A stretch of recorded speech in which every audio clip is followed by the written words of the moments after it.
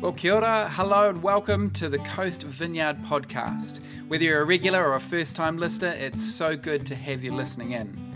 We hope and pray that wherever you may find yourself at today, that the message that you're about to hear would be helpful for your journey of faith. So, without further ado, let's get into this week's message. Hey, it's so good to be with you. Like to Cinda said, my name's Stanley if we haven't met. And here we are, Resurrection Sunday. Come on, somebody. For all the those with some Anglican roots perhaps within them, He is risen. Okay, He is risen. Thank you. I have a friend who I've known for many, many years, and our tradition Easter Sunday morning is to text each other, try and race who gets to get the first one in. I won this morning. So He is risen indeed. Yeah. Anyway, hey, it's so good to have you here for this is just such a significant day in the life and the calendar of the church, right? And it's great to have you here, whether being in church is sort of a regular thing for you, hearing about Jesus' death, resurrection, and life even more is like, oh, that's normal for us, or perhaps whether being in church or the story of Jesus is a little bit unfamiliar or a bit out of the norm for you. It's awesome to have you here, and if you're in the building with us or if you're with us online indeed. And one of my hopes today is just that wherever we find ourselves at, you'd be able to relax, that you'd be able to be yourself, but also that something of today would connect with you very personally. Something of the resurrection life of Christ would just hit home for you afresh and anew. This is a story that's been told for 2,000 years, but it doesn't get old because there's always something new that God is inviting us into.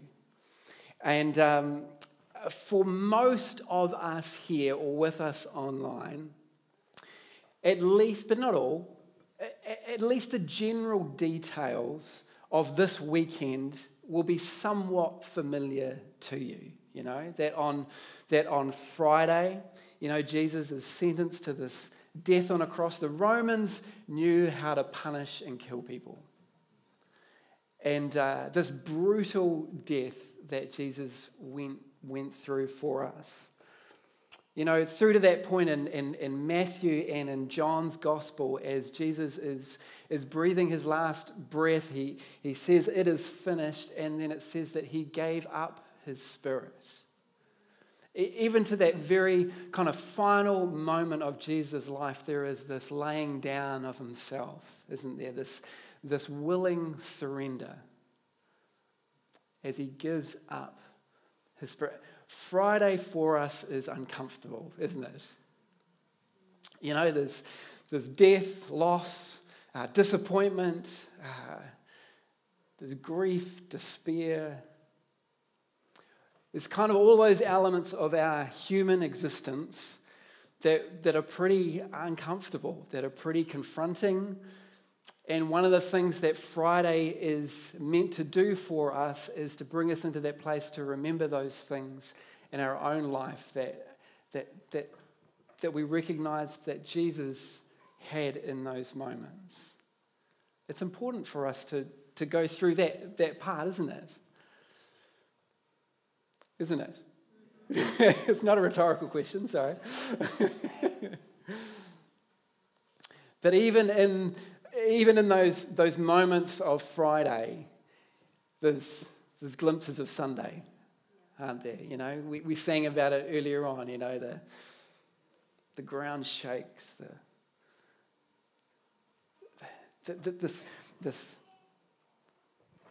This curtain that's set in the Jerusalem temple that's there separating everyone from the rest of the temple, from the Holy of Holies, the closest place to God on earth. Hadn't been to New Zealand, obviously, but yeah. Sorry, that's bad theology. Don't carry that through.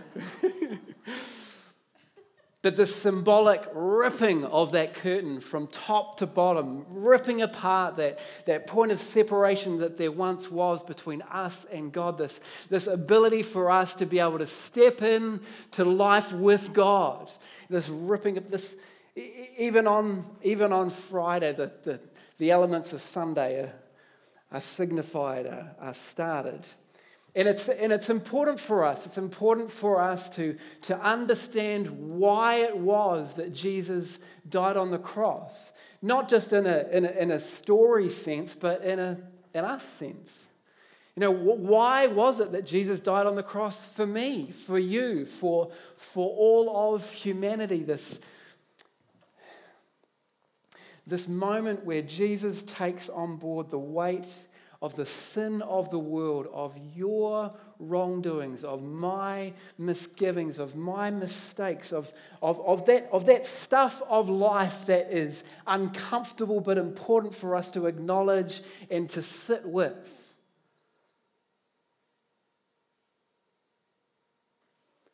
So that we didn't need to bear the weight of that.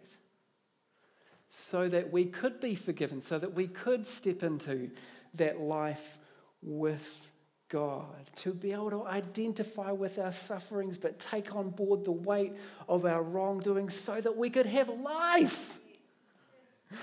And I don't mean like a skydiving sort of life. You know, sometimes we get sold the idea, you got to truly live, you know. How many have skydived? But I'm just not talking about a single moment where you have some elation. I'm talking about life. That you can live with meaning and purpose. You can live with identity and a sense of self because of what Christ has done for us on the cross. Yeah. I think that's worth leaning into. I was listening to Lectio's 365 app recently, and just in this last week, one of the comments that they made, Tyler Stanton was doing the particular day, and he says, the greatest gift God ever gave us was not in his action, but his surrender.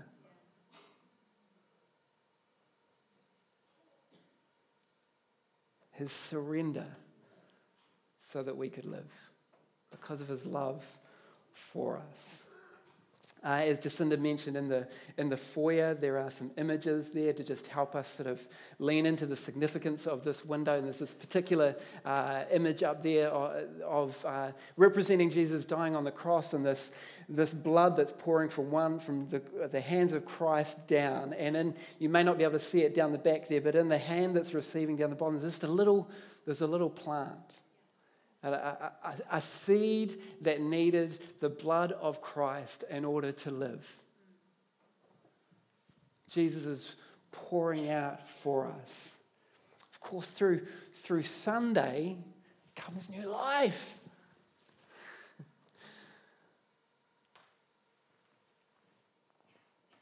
Friday is relatively meaningless without the victory of Sunday, isn't it?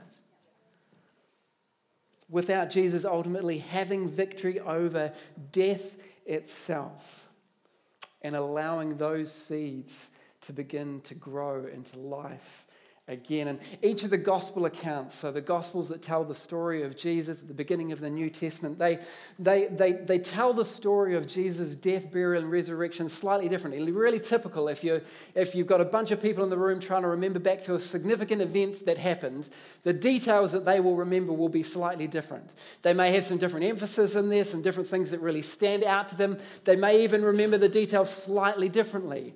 But each of the gospel accounts, Matthew, Mark, Luke, and John, they make it crystal clear to us in the language of the resurrection that there really was a death on the cross. There wasn't some sort of trickery that was tried to be established. Like I say, the Romans knew how to kill people. There was no way that they could have had some sort of, farce of pretending that Jesus was dead on the cross. He really was dead. And then that was on Friday. And then on Sunday, he really was alive. And not symbolically, not metaphorically in the sense of it was like he was raised from the dead. No, no, no. He was raised in some sort of bodily, physical form. Here is Jesus raised from the dead. Woo! Come on, somebody.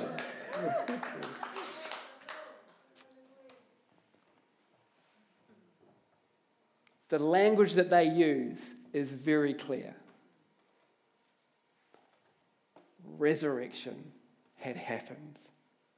And I want to pick up the story of that Sunday in Luke's account. We're going to lean into Luke's account today, just how he tells the particular stories of those first moments of discovering that Jesus is alive again. So if you've got your Bibles with you can turn into Luke 24. And if you don't have your Bibles, then obviously we've got it up on the screen here, and you can read along with me. On the first day of the week, very early in the morning. So kind of like what used to be Monday, here's Sunday. All of our calendars have shifted because of the events of Christ. Even just that in itself is significant. Anyway, the women took the spices they had prepared and went to the tomb. They found the stone rolled away from the tomb. But when they entered, they did not find the body of the Lord Jesus. Little side note here, this is the first time apparently that Luke brings together those two words, Lord and Jesus. Again, leaning into the significance of the story that he's telling about the resurrected Christ. He's referred to him obviously throughout his story, throughout this gospel, but in this moment, he's making the point, this is the Lord Jesus. Verse 4, while they were wondering about this, suddenly 2 men in clothes that gleamed like lightning stood before them. In their fright, the women bowed down with their faces to the ground. But the men said to them, why do you look for the living among the dead? He is not here, he has risen. Remember now, he told you, while he was still with you in Galilee, the Son of Man must be delivered over to the hands of sinners, be crucified, and on the third day be raised again. Then they remembered his words. You can start to kind of imagine the sort of the jarring reality that these women were in, right? You know, probably sleep deprived, definitely in despair and in a state of grief. And they're like, what's going on? In Matthew's version of the account, he says that the woman hurried away from the tomb, afraid yet filled with joy. You know, that sort of dual reality. Oh, like, what? And really? You know, that afraid yet filled with joy. Is it possible? In verse 9, back into Luke. When they came back from the tomb, they told all these things to the 11 and all the others. It was Mary Magdalene, Joanna, Mary the mother of James. You know, here's Luke remembering some of the details. And the others with them who told this to the apostles. But they did not believe the woman because their words seemed to them like nonsense. Don't you love just how honest the Bible is at times, you know? Like, here are these women coming back with this story, these great apostles, these great people that would go on to set in motion 2,000 years ago what we're still a part of very much today, you know? But they're like, what? What's this crazy talk? Like, this is nonsense. Peter, though, we love Peter, don't we? Verse 12, Peter, however, got up and ran to the tomb. Bending over, he saw the strips of linen lying by themselves. And he went away wondering to himself what had happened. He wanted to know what the story was. Luke in his retelling then jumps into a story that happens later that day of a couple of people who are on the road to a place called Emmaus. As they're walking along together, discussing everything that's been going on, the resurrected Christ comes and walks with them. But they don't recognize who Jesus is until a little bit later when they do what we just did in terms of taking communion together. Jesus breaks bread, and it's in that moment that this is Jesus. But it's like, that's really similar to how our journeys of faith can be, eh? You know, at times we can be walking along and not recognize the presence of Jesus with us. And perhaps it's only in hindsight, like this pair did on their road to Emmaus, when they have that moment of sort of their eyes being opened. You know, sometimes for us it's just that we're sort of just so stuck in the busyness of life, we don't take time to stop and consider and to reflect. But as they look back in hindsight, they say in verse 32, were not our hearts burning within us while he talked with us on the road and opened the scriptures to us? It's kind of like, And sometimes we can have that, sort of moment, as we look back. And even though it might have been dark, even though it might have been difficult, we can recognize the presence of Jesus who was walking with us.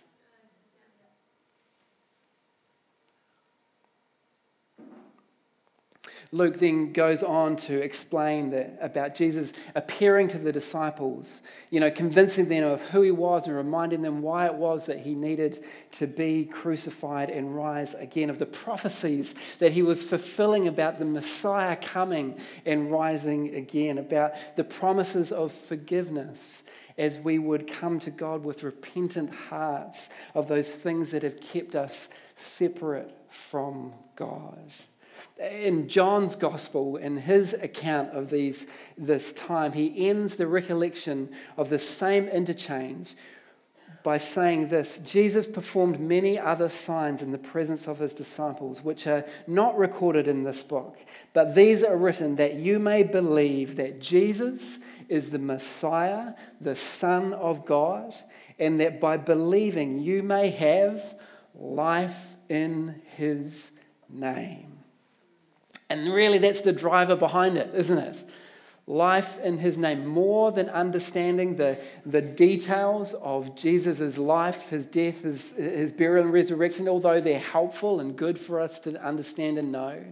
It's this invitation into life with Christ. And not just eternal life. Not just salvation in that sense of, well, one day when we die, we will be able to be with Jesus again because of his reality in our lives. Not just because of that, but for life in the here and now. To outwork that life, to see the kingdom of God sort of breaking in because of the resurrected Christ in our life. That you may have life in his name this Easter. When Jesus rose from the dead, he had victory over the ultimate downward effect of humanity, over death itself, and promised to us too that we would be able to step into that victory. I love it. We sang it again, but in 1 Corinthians 15, there's this chapter in the Bible all about resurrection. And towards the end of the chapter, he says, this death has been swallowed up in victory. Where, O death, is your victory? Where, O death, is your sting? And just as I've just been sort of, praying and thinking about today, I've just been really stirred by that question, that thought, what area or areas of our lives do we need to see the reality of the resurrected Christ breathe afresh on us? What needs to be resurrected in you and me this Easter? Beyond the general promise to all of humanity, beyond even the promise of eternity with God, what might God's invitation be to you and me today, in this season, in this time, in this moment? And I am not proposing by any stretch of the imagination to give you a complete list of the things that could be the invitation out there, but I did think it was worthwhile just relatively briefly just to mention a few different areas of resurrection life that God might be stirring in us and inviting us to step into. Sound helpful? Is that all right? Good thing to reflect on Easter? Okay. Again, not rhetorical. Resurrection forgiveness. Resurrection forgiveness. Much of the resurrection life that we are invited into because of Easter actually starts with a heart of repentance. And, repentance gets a bit of a bad rap these days. It's not a popular, word to use, repent, but it's an amazing gift to us. That we can actually come and bring our brokenness to God. That because of his love for us, he would forgive us of our sins. He would forgive us of those shortcomings where we fall short of God's standard over our lives. We've all fallen short. I mean, this has been an ongoing rhythm and journey, obviously, but I remember even as a mid to late teen, that experience of living forgiven, of actually being able to come and confess those things to God that I wanted his forgiveness for, and then to actually live out of it, to live whole and free. That, maybe for you this morning, you're actually wanting to step into salvation with God, like life with God in the center of your world. And one of the key elements to that starting is just coming with repentance. And it's not scary. It's a beautiful gift to us. 1 John 1 verse 9, if we confess our sins, he is faithful and just and will forgive us all our sins and purify us from all unrighteousness. It's a beautiful gift that Easter gives us. And of course, it invites us into that step beyond that as well, doesn't it? Not just to be forgiven, but to forgive others. Perhaps this Easter, this resurrection life that God might be inviting you into involves something of his resurrection forgiveness within your world. Resurrection faith.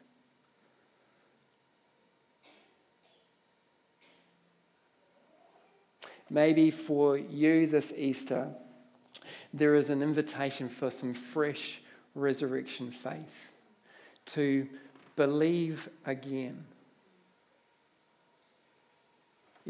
Just maybe through disappointments or just the stuff of life, the difficulty of the season that you've been in, you sense that your faith has taken a bit of a hit. Perhaps this Easter, there is an invitation for you to step back into believing again. Believing for healing, believing for the miraculous, believing for wholeness, restoration, spiritually, emotionally, physically, to come back and be breathed back into your life. Siri's contributing. Then there's resurrection peace. As Jesus stood amongst his disciples for the first time, Luke records in that same chapter that we were reading earlier on in 24, peace be with you. Even then, he knew the importance of peace. Resurrection peace. Not just fleeting peace, but real peace that can anchor you. Peace that is not dependent on the circumstances around us. Peace. Resurrection peace. Lasting peace. Perhaps for you, that's the invitation.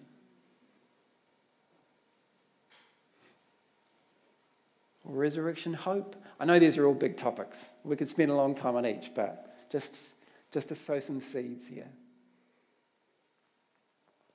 The hope of a life with Christ. The hope of God's ultimate victory. It should fill us with hope.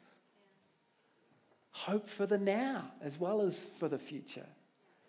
But man, this life can just beat us up a bit, can't it? In similar sort of regard to that faith element, our hope can take a pounding at times. When we look around us, we open up our news feed and it's bad news, bad news, bad news, bad news, bad news.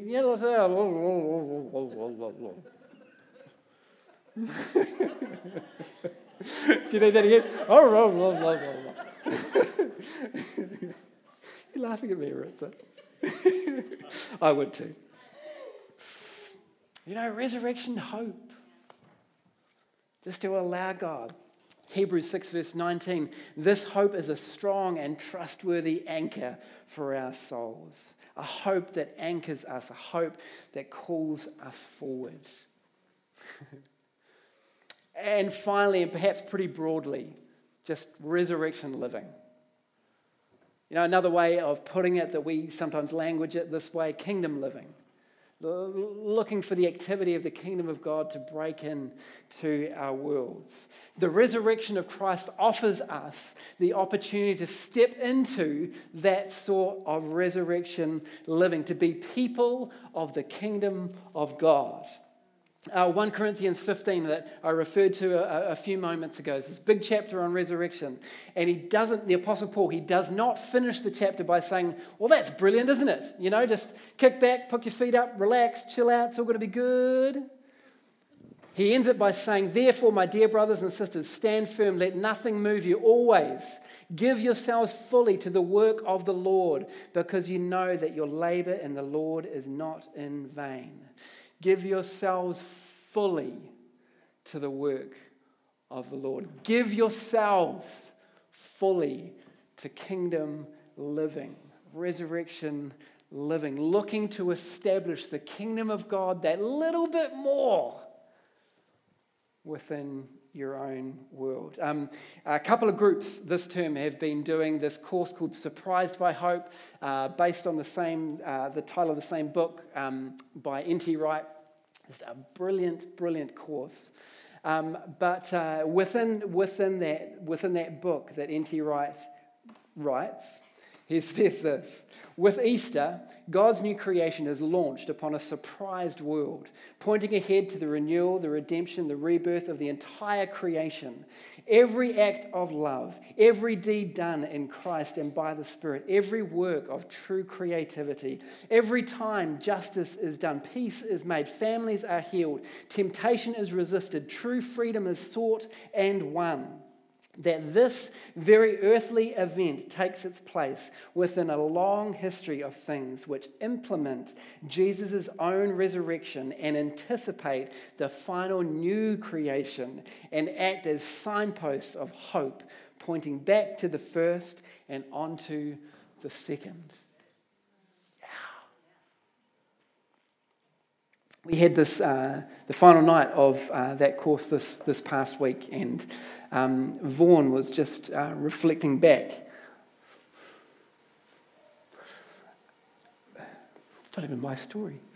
It's reflecting back on something that had happened for him recently. I've asked his permission to share this, by the way, just as in case you're thinking. But he was just saying, throughout this time of doing the group and so forth, he'd just been stirred to restart praying again for this, particularly for the staff within his business. And so he'd been praying away, and there was a particular circumstance where one of his sales reps in Rotorua had walked through some really difficult times, and she had her partner pass away. She had lost two other family members. Her daughter had moved over to Melbourne, and unfortunately she had begun to use alcohol in a really unhealthy way to try and cope. And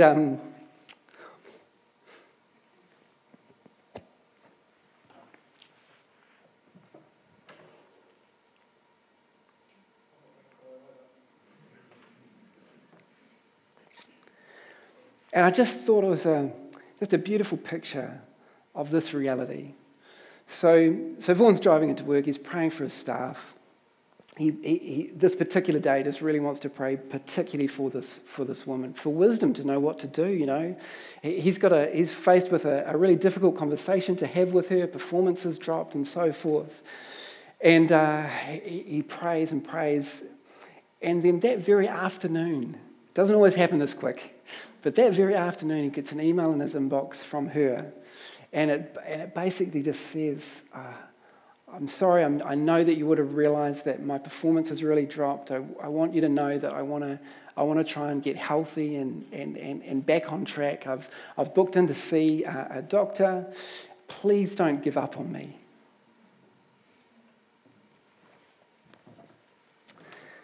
And so Vaughan rings her back, says, we won't give up on you.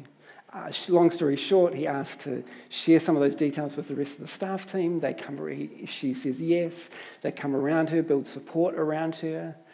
And she is on the road to having health back in her world. That's resurrection living. Just in our own little neck of the woods, our own little part that we can play to invite the kingdom of God, to invite resurrection life to come and be a present reality, that little bit more in someone's world. What might it be that God is inviting you into this Easter in terms of his resurrection life? Forgiveness, faith, hope, peace, living, whatever it may be. It doesn't have to be on that list. And the reality is that if each and every one of us step into life like that, if we as a church, if the church with big C steps into that way of living, taking hold of the resurrection in this way, as we live out resurrecting lives, that little bit of heaven gets planted back into earth. That little bit more of the kingdom breaks in. The darkness of the world that we live in gets taken over that little bit more by light. Life gets breathed back into humanity. Hope begins to be experienced again. Can I encourage each and every one of us this Easter? Let's step into resurrection life. Amen. Thanks so much for joining us for today's message. We hope and pray that it's been most helpful. If you are keen to find out a little bit more about us as a church whānau, or you'd like to touch base, then you can go to coast.org.nz, and there you'll find information about our in-person services, online services, various resources and activities. Enjoy the day, and be blessed.